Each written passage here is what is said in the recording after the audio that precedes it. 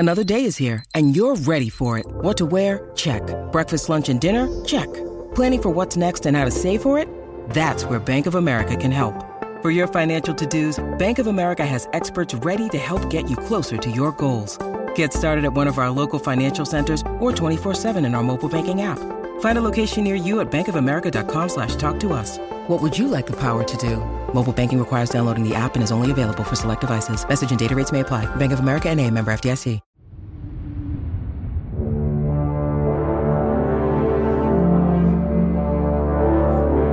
Greetings, listeners of The Instance. Welcome back to The Instance. I'm Scott Johnson, and I am fresh off of an airplane that I just flew here from Anaheim, California. We just finished up Blizzcon. It was one hell of a Blizzcon, as you probably noticed at home.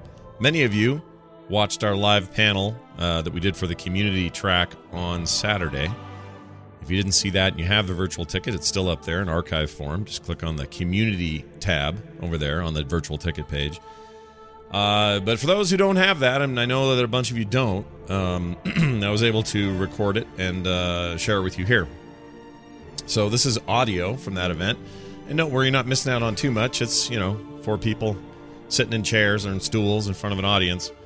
The content is what matters. We had Chris Robinson with us, who was utterly fantastic. You'll hear that for yourselves here shortly. But anyway, I wanted to make sure to get this to you guys as soon as possible. So please enjoy this. We'll be back Friday, regular scheduled time, with a brand new episode where we really break down what we saw at BlizzCon 2017. But this should definitely tide you over till then. Thank you, everyone who came out to see us, and everybody who watched at home, and everyone who listens now. It means a lot. We'll see you on the other side.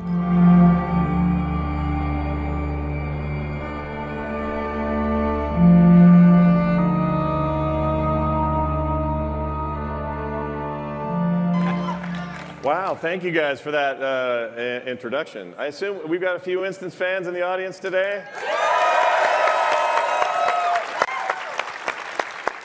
So Scott is really nervous, so if you could laugh at everything he said, it would be great. Make sure to do that. Well, we are absolutely thrilled to be here. We're so grateful that Blizzard asked us to do this and to come be a part of this opportunity. And I should waste no time in introducing who's up here. I'm Scott Johnson, the host of The Instance. We are now 12 years into that show. Thank you.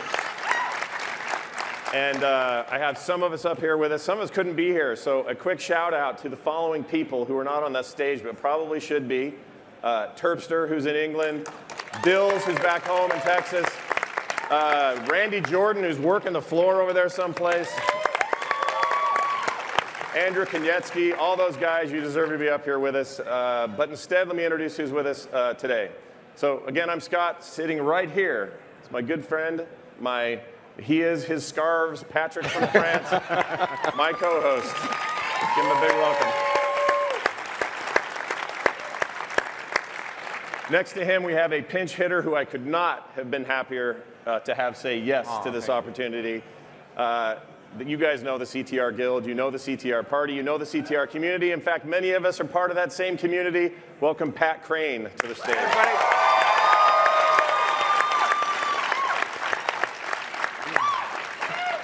And finally, I'm very excited about this. Blizzard has made it possible for us to have someone here I've been geeking out about all weekend.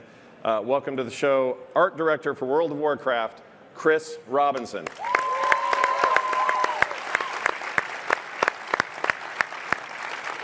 Thank you for being here. Hey, man, thank you so much. I'm super honored to be here. This is awesome. It's great. I tried really hard the last couple of days to not have just questions about drawing things. But that's what they've all been about. So it's all, we kind of got them all out, too, in the back. We talked for like an hour, and so we're done talking about it. There you go. But he's definitely got a hand on just about everything that happens in World of Warcraft. And boy, did a lot of things happen with World of Warcraft tomorrow. Or yesterday. Or tomorrow. And tomorrow, every day. Yeah. I'm a Time Lord. I'm admitting it now on stage in front of everybody. And hello to everybody at home. I know we have a lot of people watching there as well.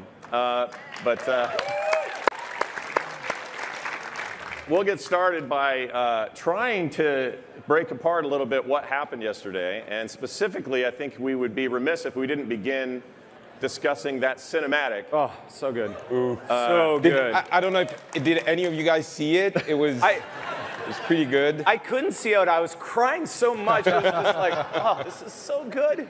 Yeah, So good. And I couldn't help but think, I mean, even though you guys see a lot of things internally and you guys get to see different versions before the final, from animatics all the way up to finished product, I still see Twitter and other places where Blizzard people are freaking out. Yeah. You still feel the feeling, right? Oh man, yeah. I mean that team is so we're development and cinematics works really closely with us, but we see it, throughout that whole process. And I was in love with it 10 versions ago, right before like all the surfacing and all the polish got on it. And so now, we see it right before we come here, and it's like blows our minds. But to see it here, in this element on the big screen, and to see people react to it is.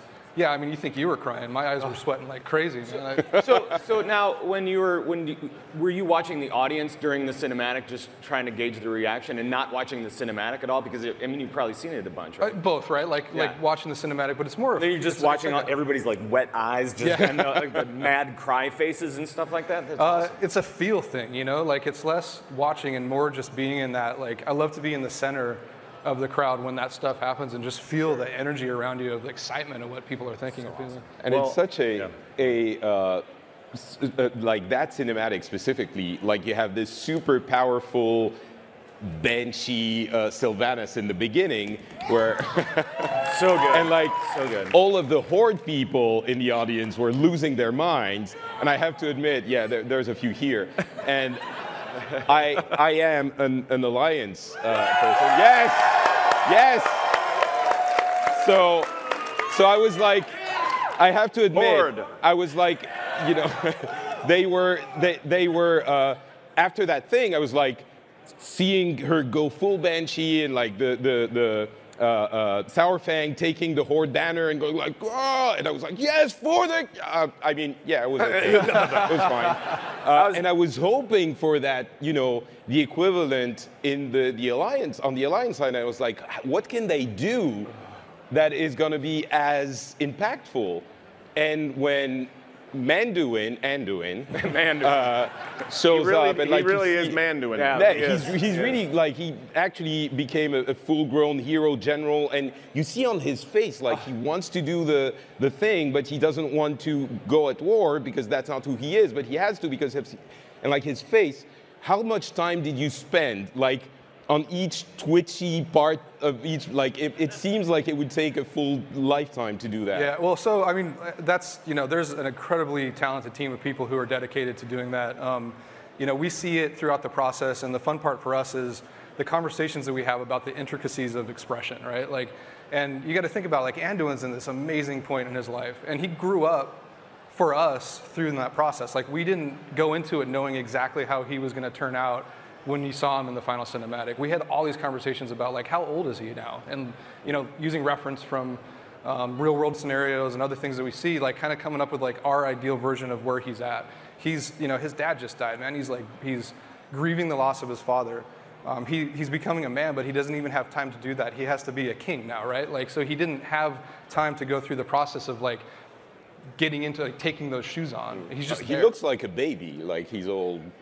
Well, you look old in the mirror, so we can't count that. But here's the thing I noticed about Anduin and his face. I mean, first of all, this I've never been a big Anduin fan, but the cinematic made me a huge Anduin fan, and I think it's for this reason. They captured artistically, stylistically, and realistically the expressions one would make when one has to step up at a moment of real importance. Yeah. Like, I think we can all relate to this feeling of, it's my time now. I'm not really totally ready for this. I'm half crying, I'm half overwhelmed, but I'm with myself enough to know that this sword, my father's sword, is not going to be enough. It's not going to win this war. Shunk, and he has to call on the light. He has to be a priest. Right. He has to do the thing he knows the best that makes him so cheap in Hearthstone. He has to do that. And that is not easy. We're not talking about a movie. We're talking about an animated, handcrafted piece of work. And that's incredible to me that those emotions were conveyed so well. Well, you're capturing the moment that he realizes that he has to follow his own path, right? And I think what's cool about watching WoW grow as a game and a community has been those moments where we've started to go away from these big bombastic, explosive, scenarios in our pre-renders, and we've come to the point now where it's all about, it's so character driven. And this one for me was not just with Anduin, but with Sylvanas, everyone like capturing like what's really going on in their head. I mean, Sylvanas is such a complex character, and you can't just have her going, crazy while Anduin's kind of having this very special moment. So, those were the conversations that were most meaningful. Like we'd watch it over and over and over again and just be like, what's going on in his head, and are we really capturing that moment how we should be? It's really something. I mean, for me to explain that cinematic to somebody who isn't us, it's kind of hard. My mom would watch that and go, so the blue lady did a thing, and for some reason the kid can make gnomes. Like she wouldn't know this from any other sort of fantasy. But what it felt like was a love letter to us as players. They know we love these characters. They know how invested we are in these characters.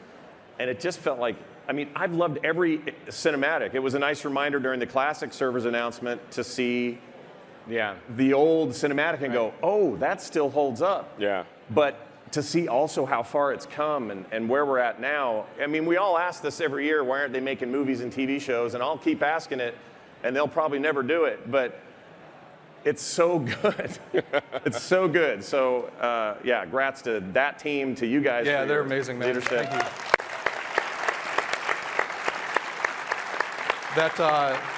That classic cinematic is, speaking of things that just draw tears, like when we watched that for the first time, like for me it was watching, almost 11 years of my life summed up in under 30 seconds.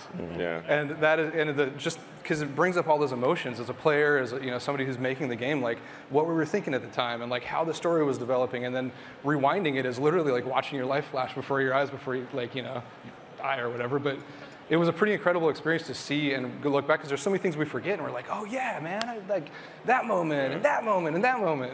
Right. It's really cool. Yeah, and you've been in this position since Burning Crusade? Yeah, so right as we started working on the Draenei and Blood Elf models is when I came in to work on World of Warcraft. Wow. Now, so that leads me to, I want to talk about environments for a second.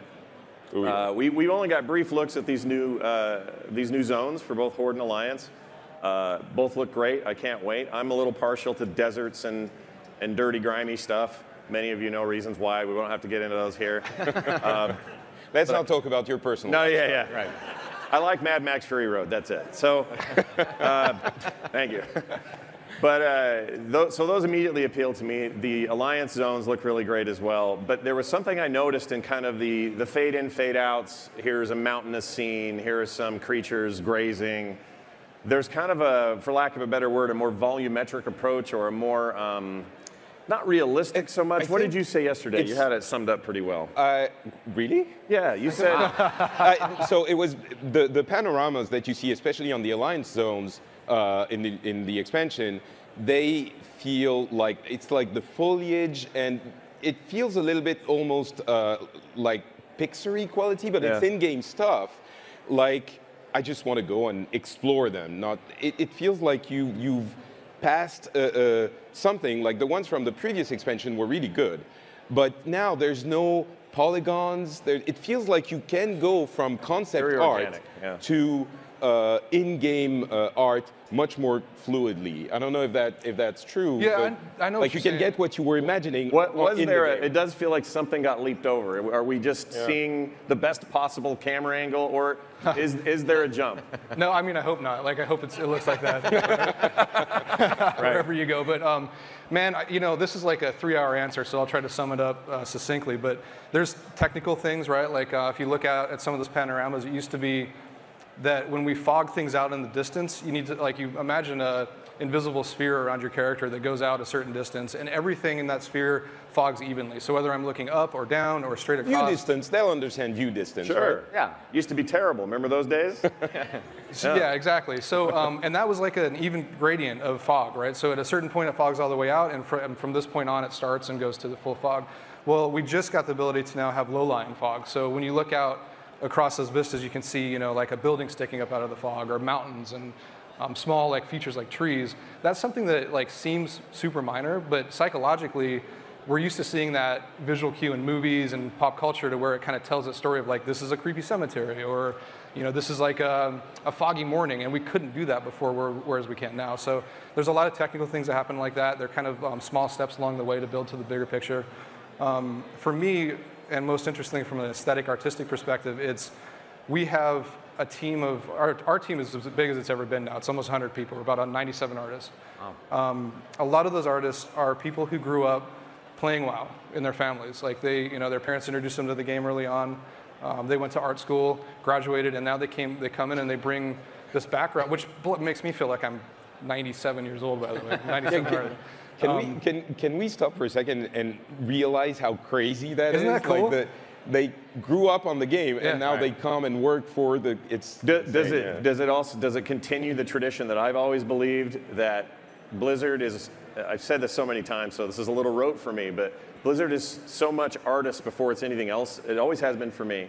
When it comes to, they start with some sort of concept, and then it goes to approvals, and then there's 3D things made, and people are doing stuff out of clay, and then it gets scanned in, and then they're being made into models, and then they're animating them, and they're being iterated the entire time. It feels like it really doesn't get, I know it gets technical earlier than this, but it feels like it's art, technical. Is that true? That sounds awesome. I wish it was art. We have a cornerstone that's gameplay first, and that has a lot of different definitions. But I think universally we tend to agree that it really means that whether it's art or design or engineering or production, we all have the goal of doing what's best for the game and for the gameplay experience. So fortunately, working at Blizzard really is. A lot of places, design won't make changes based on artistic requests, right? Like there's a goal that they have in mind, and we need to hit that, and until we hit it, we just keep iterating. Whereas at Blizzard, it certainly feels, and has been for a long time, as long as I've been there, a super creative process and collaborative process where there's a lot of back and forth, and everyone works towards that communal goal, and you can feel it's tangible. Sorry, man, just to go back really quick. The development that you see, the visual style of the zones or characters or any assets that we built for the game, it really is just the fact that we have all of these people now who grew up on the game or have been here from the beginning, and I can't underscore enough that it's not the vision of one person. Like as much as I possibly can say this, I'm not like the visionary of WoW. The visionary of WoW is the team. It's design, it's art, it's the hundreds of people who make the game, the thousands of people who support it, thousands of people who make it for that matter. And it really comes down to just like this communal passion that everyone has, and that's what's tangible. Like if you come onto the floor, we get in very heated discussions about things that would seem very minor to your average person, but to us means so much because every little detail counts. Something like okay, we're making snake people with feet. So why don't Naga have feet? Is that the discussions that you get into, that type of thing? Sure, yeah. Or like, I think the recent one was like, we originally weren't going to put tails on the Volpera, and like there was some serious back and forth of like, it was a huge hit. I mean, you could imagine, it's like just throw a tail on it, no big deal. But you take in an animation and testing and all the things that have to go into it. It's literally thousands of hours that you're adding to, an NPC character that is part of the experience, but is it as important as much time as we're going to put into it? Like, that's debatable, and we debate it at great length. Well, would you argue that you guys have gotten to the point where there's more cohesion, though? Like, you now know that a tail means these other things. It isn't just a visual flourish, it's these technical issues. So you may come in either with a better plan for a tail, or it's just a stub, like a, like a Pandaren. They got the little butthole thing. You know what I mean? Right. Anyway, you know what I mean? But you can make those decisions, those determinations ahead of time, so you're not compromising your vision so much as you are aligning with what you know is going to be the process. That seems really important. It's totally, like we knew we didn't want to give the Vipera a butthole, so. Wow. I'm glad we got into this discussion. I am too. I'm really happy about it. Well, really, who didn't think we would? We're really doing it up at BlizzCon. Well, that's awesome. So the new zones, specifically for Horde and Alliance, it's a bit of a different process, this expansion, in terms of where we're all going. Some episodes on the instance ago, I don't remember who said it, might have been me, but we were talking about how cool it would be if the team was able to say, only Horde can go here, only Alliance can go here, and let's have two very special faction-based experiences, but then open it up later so you can go do stuff. And that's exactly what they've done. So we called it basically. But my Humble brag.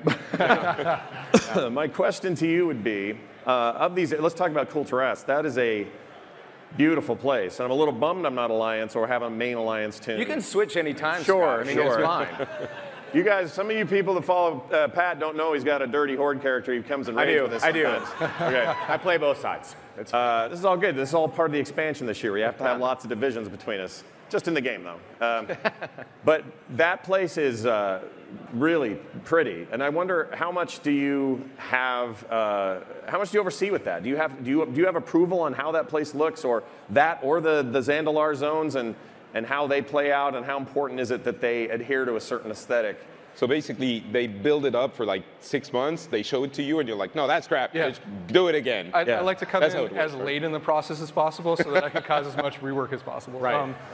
No, I mean I have like the easiest approval job in the world, right? Like, like I said, I mean these artists that are working on this stuff, they know the game inside and out. They love it. They play it. They breathe it. They're passionate about it. We fight Horde and Alliance constantly at work in a very healthy way, but. So yeah, I'll go in and I'll approve things, but it's most of the time I'm just looking for something to say, right? Like, I should probably do my job and comment on this, but it looks beautiful. Like, can we make the roofs greener? Yeah, it is hard. I'm guessing it's hard because you don't want to. You want to give feedback, or you want to give proper reaction, or whatever that may be in the circumstance, but. Also, you don't want to just make a thing up just to be contrary. So that must be weird sometimes. I mean, do you ever, as an artist, do you ever just go into an empty room and draw on a piece of paper and say, finally I can draw again? Yeah, I get like a day out of a month that I'll go and draw. No, but I mean, I try to contribute in little places and like plug in here and there, do like a vision piece here and there, just kind of give it to the team to do with what they want. But the cool thing about the WoW art team as well is that like everyone kind of has a speciality. Like there are dungeon artists or character artists or animators, and it's super low ego. So for me, I just have this team of 97 amazing human beings who I can learn from every day. And when I interact with them, it's more on the level of like, wow, how did you paint that? Like that texture looks totally like in line with WoW, and it works. But you've brought in a new aesthetic, a new way of like adding tertiary color or more color depth that we haven't really seen before.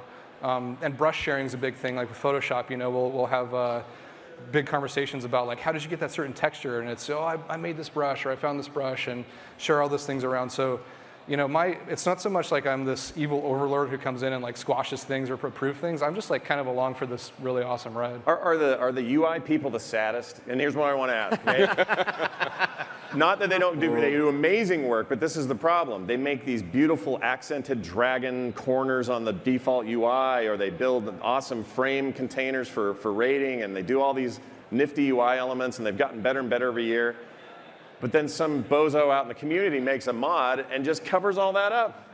That just seems like a bummer. Yeah. And that's the show, everybody. Yeah. All right, that's. I'm really glad I asked that. You pretty much summed it up. That has been in my head for years. About every time I load them on, I go, "Oh, how's that guy feel?"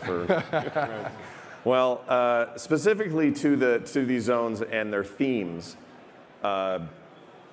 Where's the inspiration coming from for the Horde side of stuff? Obviously, it's very troll-driven and very sort of Incan Mayan tradition.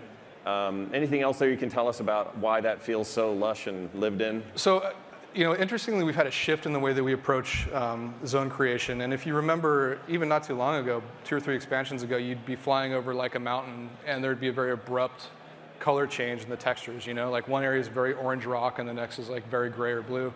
And that's bothered us. I mean, that's bothered me since day one, and it's been something we continually talk about. Like, how do we have very visually distinct zones without making it feel awkward when you transfer from one to the other?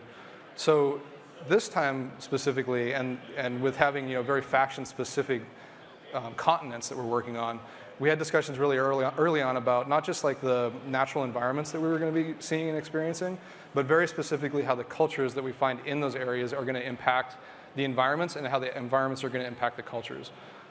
So if you look at Zandalar and the city of Zuldazar and the trolls, There are some environments that just naturally and kind of inherently fit really well with that kit, with that culture kit. And we've seen a lot of that, right? We've seen a lot of troll runes in the game, and this was our opportunity to really go, okay, well, let's not just rework what we've done, let's reverse engineer that and take hits from the things that we know to be troll and the architecture that we know to be troll. But this is our opportunity to really show that empire at its height, right? Like with dinosaurs, which always makes everything, Dinosaurs do make everything better, obviously. So Yeah, I mean, we all saw that big, tall, walking one, and all we could say was, I don't know how much gold that's going to cost, but I just bought that thing in Pandaria. I don't think I have the money, but I want it real bad. You knew you shouldn't have. I know I want it. Go ahead. How deep do you go into that reverse engineering? Like, do you imagine the lives of the denizens and that's Bob, his wife works at the thing, and like... Yeah, but Bob the Troll, right? Bob the Troll, of course, yeah. Yeah, totally, man. Like, that's the cool part. We sit and we have a lot of discussions about why did this empire fall apart the way that it did? Like, why has it been aged the way that it has? And like, what is the significance of some of the markings that we've seen on ruins around these areas? How does it relate to every troll culture? And how does that relate to the one that we're experiencing now? Those are great. I mean, we jam on that stuff for hours just to make sure that we're covering our asses primarily, but like... That must be so hard to coordinate across like all the teams and I imagine it's different teams that work on the Horde and Alliance zones, or like, and then you have the gameplay people, and like, how do you even make all of this work together? I guess that's a different question, but. So the team makes, like, there's no specific Horde or Alliance team. Otherwise, I think we'd have people actively attacking each other at work. That'd be great. Some zones would get done and others wouldn't. But no, everybody, there's an environment team, and they make all the environments. So they'll share and move back and forth from one to another, work with each other, share assets. It's really just kind of, to speak to what we were talking about earlier, we take a look at the story that we want to tell, and we talk about like biomes, right? We really know we want to do a jungle biome. We know we want to do a desert. We know we want to do a swamp or whatever it might be. And then the intricacy of the conversation, or the really important part is, how do we translate the information of the culture kit in every one of those biomes in a way that makes it fresh and new, but it feels like a cohesive experience? So this Blast expansion had a feature to it that seemed like a lot of work, and that was artifact weapons and their skins. And it wasn't just the initial batch. There were some that came later. I think people like that, right? You're really into the skins and unlocking them. It's a good system. But it did feel like that was a lot of work for a lot of artists to sort of work on. This one's got basically one new artifact, quote unquote artifact, the neck piece, and there's less to worry about there.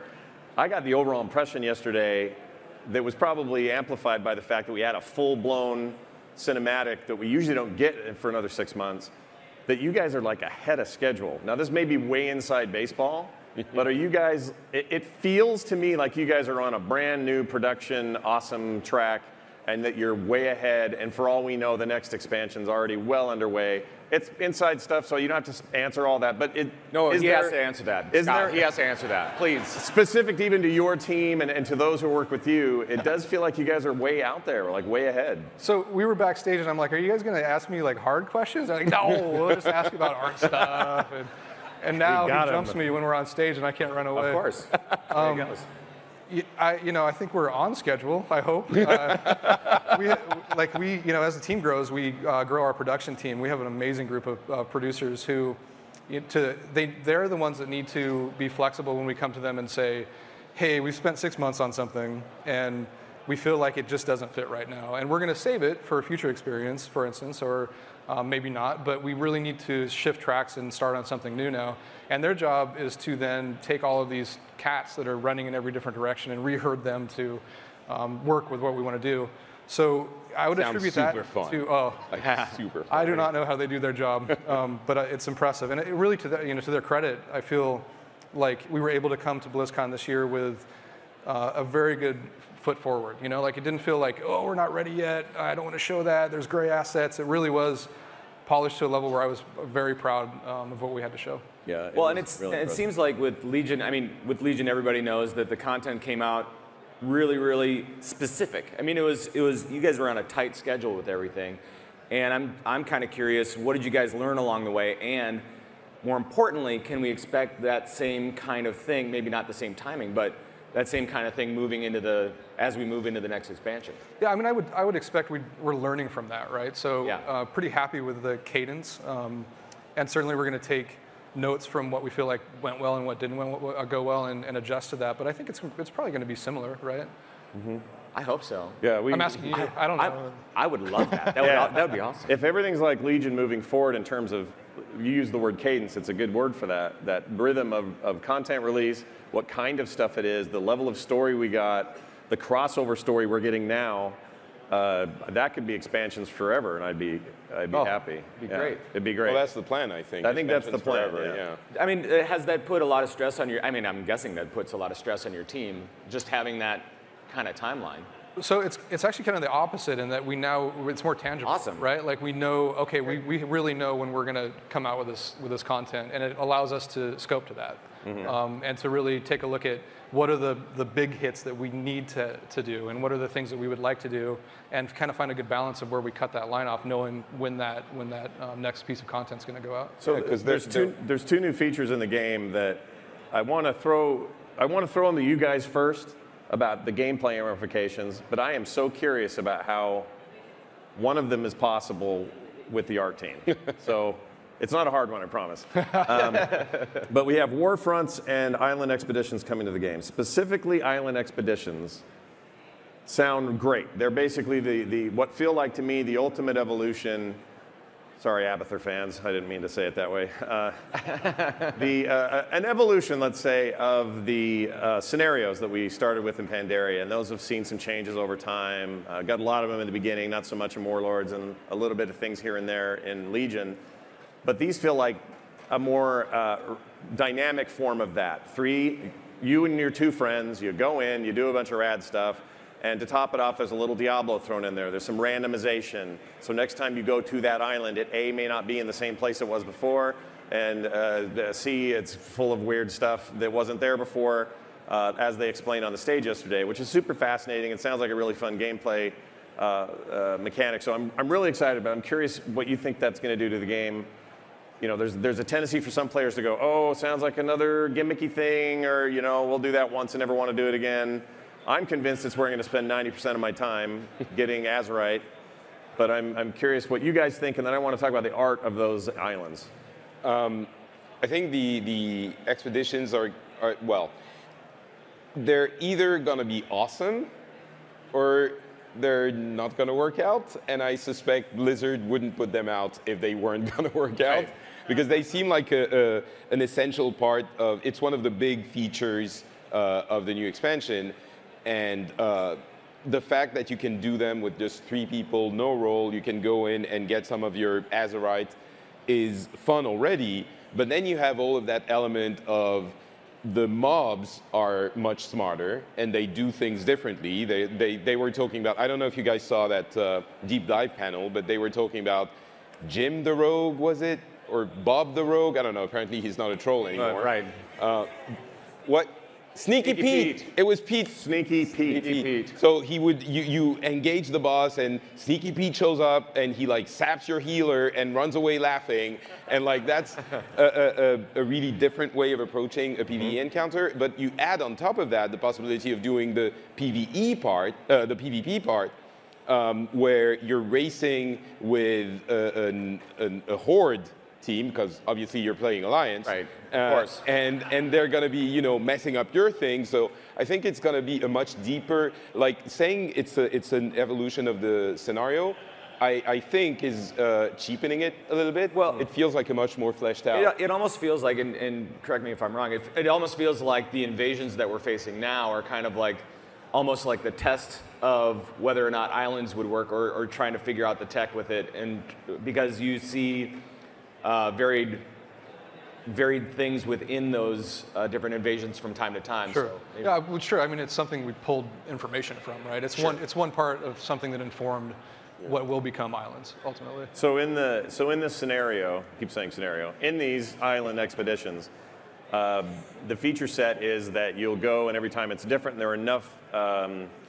I forgot the number they said, maybe it was hundreds, but enough objects, items, NPCs, combinations of all that sort of stuff to make it so you really will never be the same island twice ever no matter how many times you run it. Ever. That seems challenging from a visual composition art perspective. So was that a challenge? Was that just simply here are the assets, you put them where you want to put them, and then let technical take over? Right. How did that work? Do they show up and are like, that's what we want to do, good luck? Right, yeah. Well, there's a lot of granularity in, like, saying nothing will ever be the same ever, right? There's a lot of different levels of that. But to me, the perfect marriage of art and design is when we can tell a story visually from an artistic perspective that helps support the goal of design. So to use a non-existing example, if we take an island that has a major ruined castle and 2 other POIs that are important to overtake, it's from my perspective very important right off the bat to see those, right, and to know, like, from a visual perspective, I don't need an NPC to come tell me, hey, there's a castle that's in some hidden part of the island that you need to go take, and there's some other things somewhere that you should find to and do something with. I want to just know right off the bat, like, I can tell those are important, and that's all about setting a stage and setting a scene, and visually right off the bat, giving the players that visual cue of what they need to do. When we said random, I lost control of my bladder, and then started, like, thinking about. That's your keyword. Yeah. If you say it now, it's a. All right. All right. So don't trigger me, please, on stage.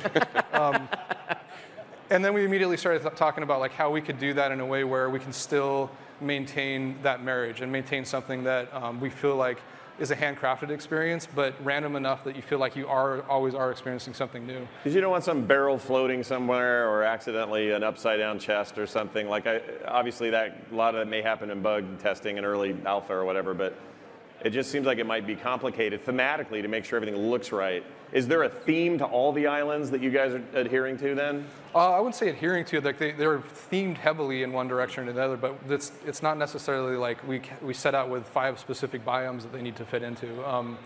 We actually had an exercise where our level design team went through and they had some time to just take assets that were already existed and mock up, like, what are some cool environmental hits that we could come up with.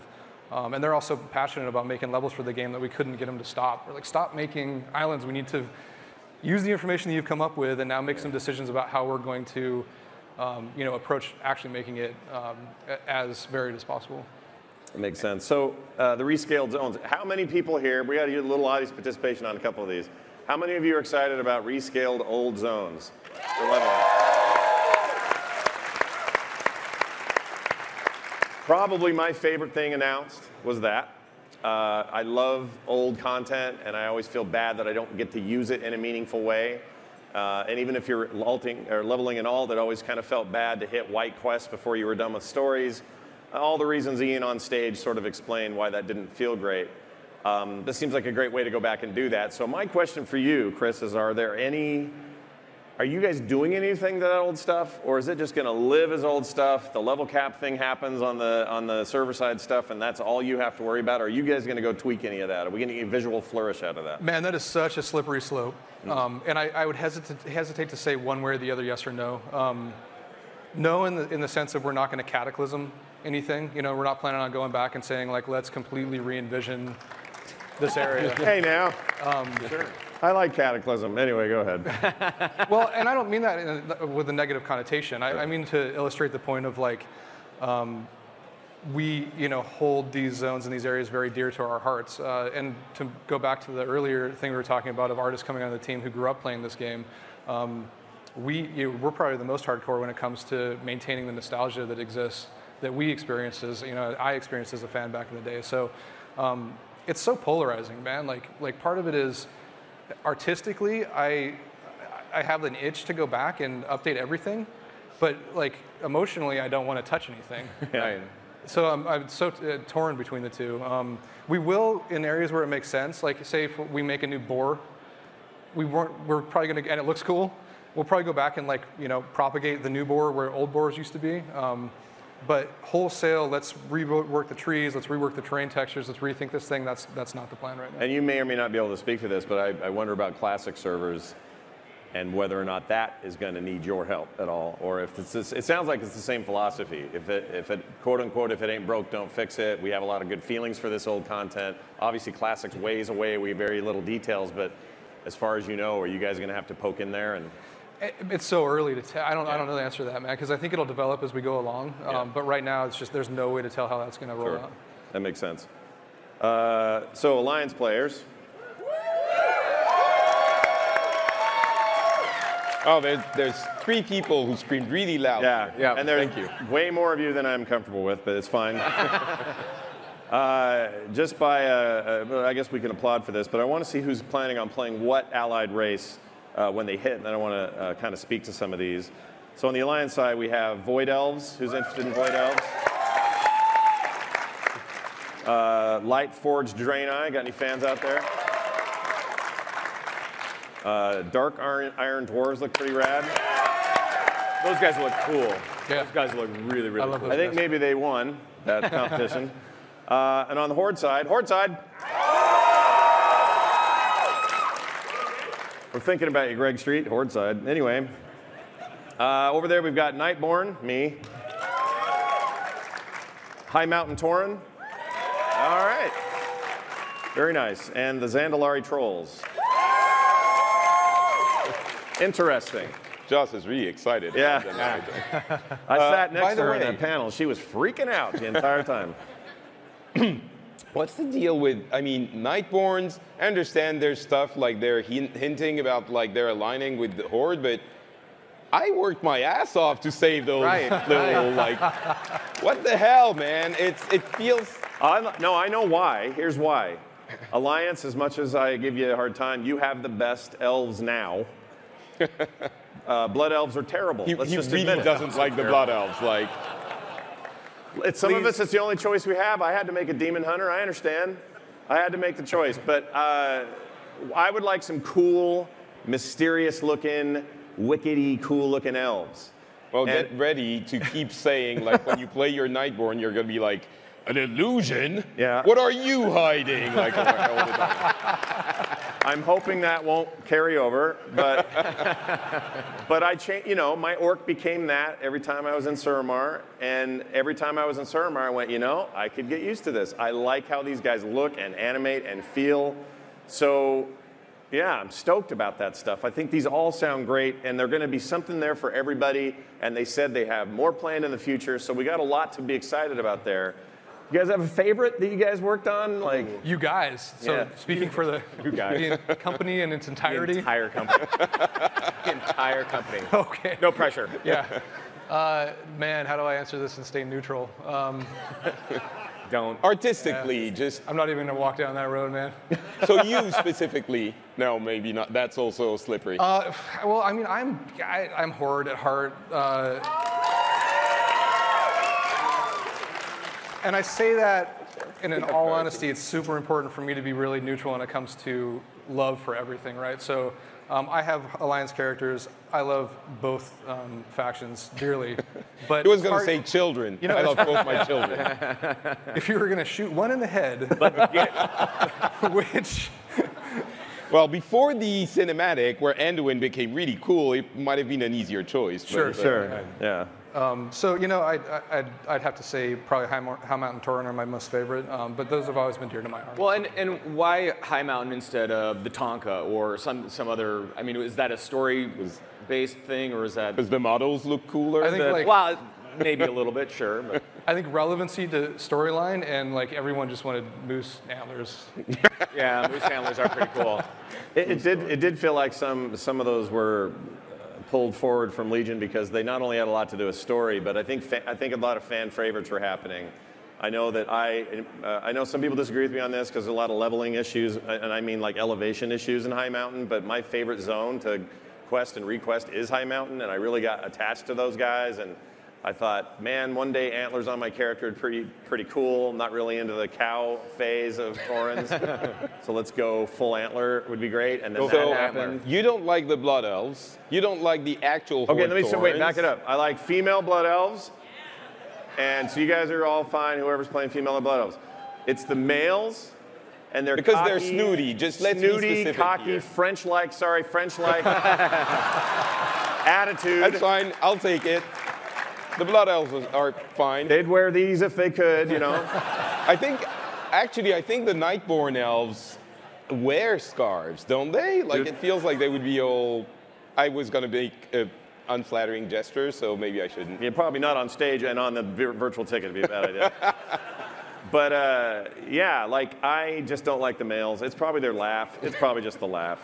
That's probably the thing. But I like the idea of a more, I don't know, elves for me, my favorite kinds of fantasy lore are the ones that are hard to figure out and a little bit weird and kind of dark past and, you know, like Drist and characters like that. That's what I'm into. And so this gives us that finally. Because we just don't have a lot of choices over where we're at. You guys have night elves, which I know are mostly nature-loving, you know, tree huggers and stuff. But they have this great mystery and so much story to tell. And that actually leads me to a question. Why did you burn the tree? Yes. Right. Well, not Right. you, Not but, you specifically. Why did No. Which dev was watching Avatar way too much? Really? I think it might have been the other way around, actually. All right. But Wait, am I mic'd? yeah, we're mic'd. So when that burned in the video thing, I went, oh. So a couple things went through my head. One is this sets up great story. So what came first, that or the Lordaeron attack? And I'm very curious to see how that happens. My guess is it'll be very political and hard to tell who started what and a lot of finger pointing, and that'll be fun. I'm looking forward to that part of it. But they no longer have a place to go. Right. They don't live there anymore, I assume. But part of me hopes it's because guys like you with an eye for overall quality of the game said, the polygons in here are terrible. The tree is made of 3 sides, Yeah, and the leaves look like a nightmare. I mean, 2004, that's where we were. Yeah. So you probably can't answer that, but I would love to know if you have any insight on maybe the impact of that. Like, that's a big deal to burn down an entire faction race's homeland, basically. Yeah. Yeah, we have plans. Good. It's not willy-nilly. And, you know, I think the key is we're not going to make anything look bad moving forward. So whatever we do, like, we're going to find a way to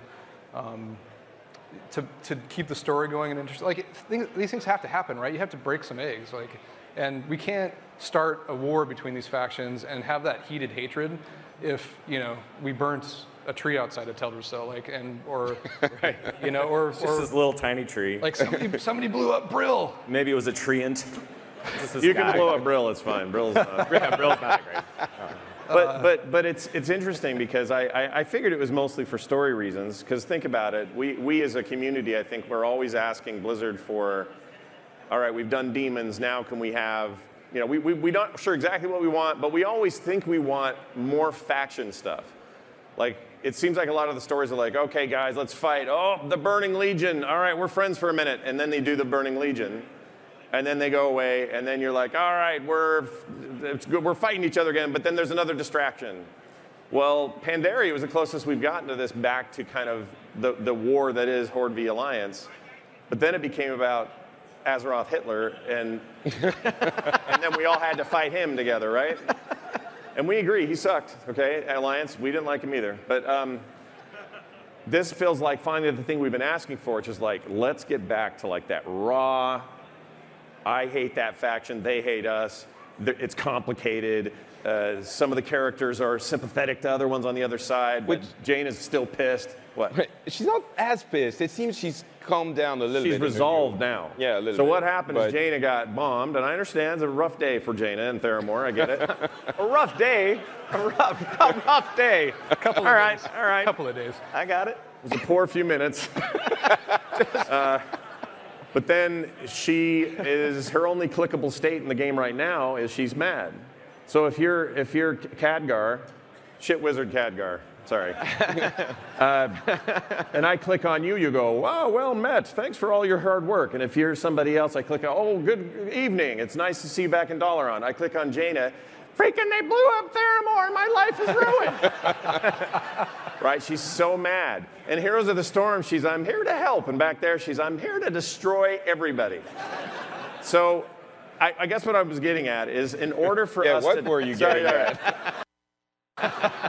In order to get back to where this conflict is really all up in it and matters and feels meaningful, And I think everything we saw yesterday helps contribute to it. But what really got me was that burning tree and what was the attack on Lordaeron. Because what it means is the stakes are bigger. It isn't just, well, you're an orc and I'm a human and I naturally don't like you and you don't like me. You see the reasons why you don't Yeah, like these are genuine reasons. Like if Sylvanas led the attack on Tedrassil and destroyed that place. It's probably going to be because there's like, it's rotting and it's corrupting. So, but I mean, it's going to be interesting to see if it keeps being the main antagonist, being the other faction. And that's what we were talking about the other week on the instance, which we're doing now, so on the show. It's, do they take this core tenet of the expansion and bring it to the end, like all of the patches? Because in the beginning of Pandaria, it was also, oh, we hate each other, and then it was like, we all have to come together to fight something.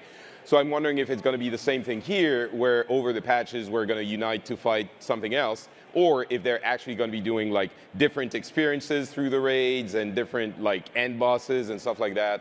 So that's going to be interesting to see. But I told myself I wasn't going to do this to ruin the... Don't take off your pants, Scott. No. Okay. No, these are well secured. We're good there. But I had this idea that I was going to tell you guys a small detail regarding the cinematic that may not ruin it for you, but you're going to notice it every time. And I've decided to go ahead and do it. All right. All right. Yeah. Ruin it for everybody. When Anduin's looking up at the sky and he's calling down the light and he's going full priest mode. This is only in my second viewing, so it wasn't ruined the first time. Not ruined, but you know what I mean. It looks like Brad Pitt saying what's in the box. Just next time you see Was there any inspiration from that? That's all we watched. We were all watching 7. Well, all right, let's touch on that for a second. There's a very, the Lordaeron attack feels very, how do I put this, like darker fantasy than normal, than is normal for the game and some of the cinematics. I'd argue the Warlords trailer was also very, there was some darkness in that. It's gritty in a different way, right? Yeah. Different kind of darkness. Yeah. But you were saying something cool backstage, actually kind of about that. That's when we got our new models, and you were talking about, well, the approach might be a little different with the cinematic to be consistent with the actual expansion. Go into that a little bit about the models, and then I'll ask my other questions. Right. So we were talking about the disparity that exists between the pre-rendered cinematic and the style of the game, which is a constant conversation topic for myself and the cinematic directors. So if you look back, and what we were talking about is specific to Mist of Pandaria, that was the time where we probably pulled those two visual styles as close together as we've ever have before, like the style of the orc and the style of the human, very specifically the structure that exists of them and not necessarily the rendering. And what's fun about that and how it was relevant to what you're saying is every expansion is unique, and at the beginning of every expansion we sit down and we have that conversation of how far do we want to push the theme and the style of the cinematic to help drive and inform the content that's in the game, and vice versa. So this time around it felt, it needs to be gritty. It needs to be meaningful. I mean, we just watched Varian die, right? And this is the first time that we're seeing Anduin really come, like we talked about previously, into his own and follow his own path. And I think you can't just wash past that. And what better way to do it than a pre-rendered cinematic where we can do things that we can't pull off in game? Like, we're never going to have, I shouldn't say never, but it's very difficult for us to have a moment where with a low poly face we can pull off that type of emotion. So a vehicle like the cinematics is an excellent place for us to really have that level of storytelling and plant that emotional seed so that we can go into this expansion with that feeling. So when you're working on things like coming together on a consensus for the Lordaeron fight, where do you reach for your own kinds of inspiration? Or in other words, when they're all sort of going through it and you're looking at it, there's got to be stuff you love in the back of your head that's informing what aesthetic you'd like to see. Or at this stage, you've been here long enough, is it just all previous WoW that's all it's a combination of everything, right? But we have some really awesome conversations. And once again, my team doesn't handle the cinematics, so I can't take credit for the amazing work that they do. They are generous enough to allow us to come in and have points of feedback. So we'll sit down and we'll review storyboards, and then we'll review animatics, and we kind of see it develop along the way. And what's really exciting and fun about that process is that we're not just flies on the wall. We're allowed to, or not allowed to, but we're encouraged to communicate with them in ways where we're having those conversations. Like, hey, like to give you an example, so Sylvanas, she slides down the siege tower, right, and she goes full Banshee mode. That wasn't something that we set out and said, we want to use this as an opportunity to introduce a new ability that we've never seen from Sylvanas before. That was because of the process that took place when we saw the initial take on what she was doing, which was originally much more downplayed. So it was inspired by some scenes, a lot of scenes that we've seen from other movies, some Lord of the Rings stuff, and just general kind of, cool fantasy moments of an archer and how they act in combat. But ultimately what happened is we got to a point in the animatic where we all kind of universally were like, it's cool, and she's like taking people out, and like she feels cool, but she doesn't have that edge that makes it like, gives you that like, oh, what just happened kind of moment. And through that process is where we really started to go, well, is this an opportunity for us to introduce a new ability? And because of that, the room started talking about what would she do? Like, what would be her kind of uber attack? And that's what we ended up seeing. Well, she is the Banshee Queen after all. Yeah. Right. When she did that Banshee thing, did you all just lose your minds? I did. Lost my stuffing. And all my heroes of the Storm friends are like, did you see her new ultimate? Did you see her new ultimate? I'm like, I don't think that's, I'll bet it's in Heroes. I'll bet it's in Heroes. It's probably playable at the show floor. I'm like, all right. Good luck to you. And that For the Horde scream, I mean, it was, people were saying it topped Metzen. I mean, it was just like, oh my Which God. is hard to do. Right. And by the way, I have it on some authority that Chris is watching this right now, so we should just say hi to Chris. Everybody, big clap for Chris. Hi, Chris.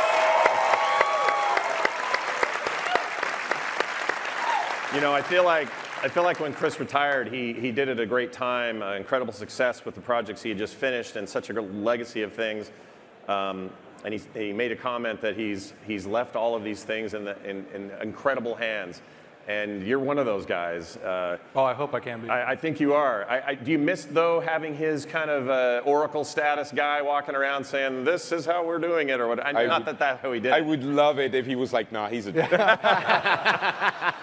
I would joke around if I could, man, but I have so much respect for Chris, and he's one of the ones that brought me in and brought me under his wing and kind of showed me the ropes and helped me really grow into where I'm at today. And just to set the record straight, no one will ever top his For the Horde. As much as that was amazing, no one will ever top that. I know somebody that actually logged into the game to make sure that their Alliance character didn't automatically just switch. Yeah. Oh, is that true? Yeah, that's true. Well, that's awesome to hear that. I mean, it's funny you say that. I've heard countless employees say that he took them under their wing, and they're at all these levels. Like, you'll hear that story from Taron Gregory. You'll hear that story from other creators, and he just that guy's had got that some way. big wings. Yeah, he's alive though. He's good. He's happy. Yeah. Beautiful young child, 2-year-old now, and all that. So yeah, we don't want to mourn his loss, but it bears mentioning Chris once in a while. These things. Well, he just planted the seeds, right? Like the seeds he planted are so amazing, and all the original guys, right? Like it's hard for us.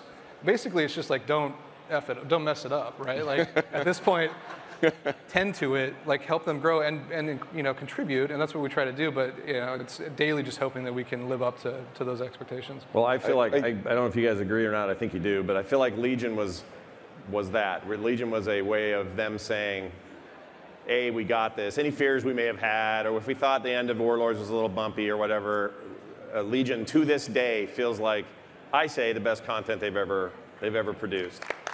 Absolutely. I mean, I think that's the surprising thing with Blizzard as a company. I don't know how they do it, but the consistency over 25 years now, and it keeps being good, even though it's different people doing it's, I don't know how much of the original WoW team is still there, but I would guess not, a majority.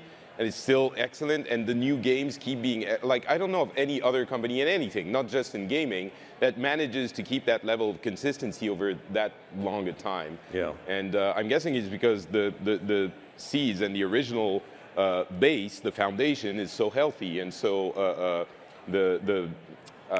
around the orc, there's the Aura. No. The company. Shut up. Oh.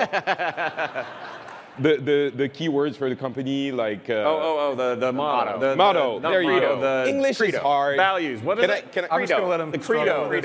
There you go. But yeah, anyway, so there's so many things around orcs. He had to get more specific. Anyway, Other orcs? Blizzard is cool, is what I'm trying to say. Would agree, right? Well, okay. So to speak to that, because I think that's an important point, is like people move on, right, and they leave legacy, and we care deeply about succession. And it isn't just drop the mic and walk out. It's bring somebody on, train them up, and show them the ropes so that they can treat these projects the way that they should be treated. One of the things that has allowed is like a greater diversity amongst our company, right? And that's huge for us because we realize that if we don't diversify, our games don't get better. And that's something that's continued to make our games better and better. As people have left, we brought in not just replacements, but people who have a very different worldview or a very different view of our games for that matter. And that's only helped to drive every aspect of the things that we do from a creative level to even an engineering level. It's just continues to grow and become better and better because it is absolutely something to watch from this angle. We're almost out of time.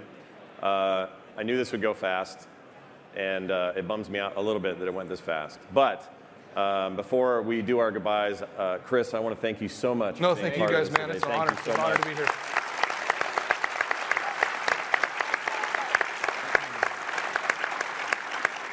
Really, really appreciate it. And big thanks to Blizzard for arranging that for us and asking us to do this. We really appreciate it. Yep. Patrick, thank you for being a part of it. Give Patrick a big hand. Oh. He is his scarves. Oh, you. And the other Pat without the trick. Cannot thank Pat enough for stepping in and being part of this today. It made the perfect sense when we thought of him. Thank you for asking much. Thank you. Thank you.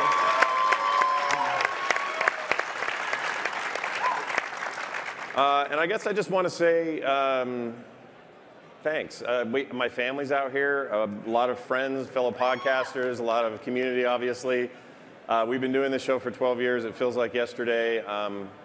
Some people have come, some have gone. I know Randy's in the building. Hopefully he's hearing us right now. I cannot say enough about how much the community means to this show, and it feels like, in a very small way, this is a nice culmination of that goodwill. I hope you guys keep listening. I'm grateful we have games, and a game specifically that we can talk about forever.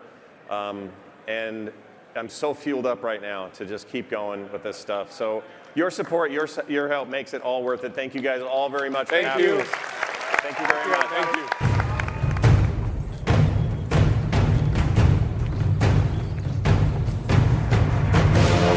All right, thank you guys for listening to this. We really, really appreciate it. And another huge thanks to Blizzard for giving us that opportunity. Thanks to Patrick, certainly Chris Robinson, and another shout out to everyone who couldn't be there this year.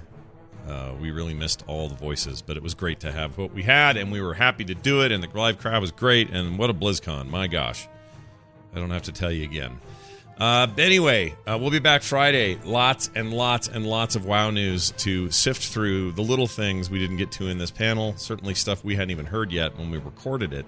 So there's lots more to talk about. Please come back then and listen live. That's 10 a.m. Mountain Time at frogpants.tv. If you can't catch the show live, it'll certainly be up for podcast listeners right after that.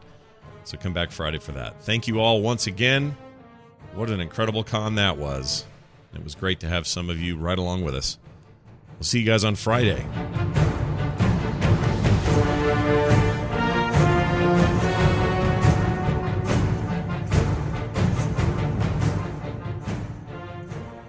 This show is part of the Frog Pants Network. Frog Pants Network. Get more shows like this at frogpants.com.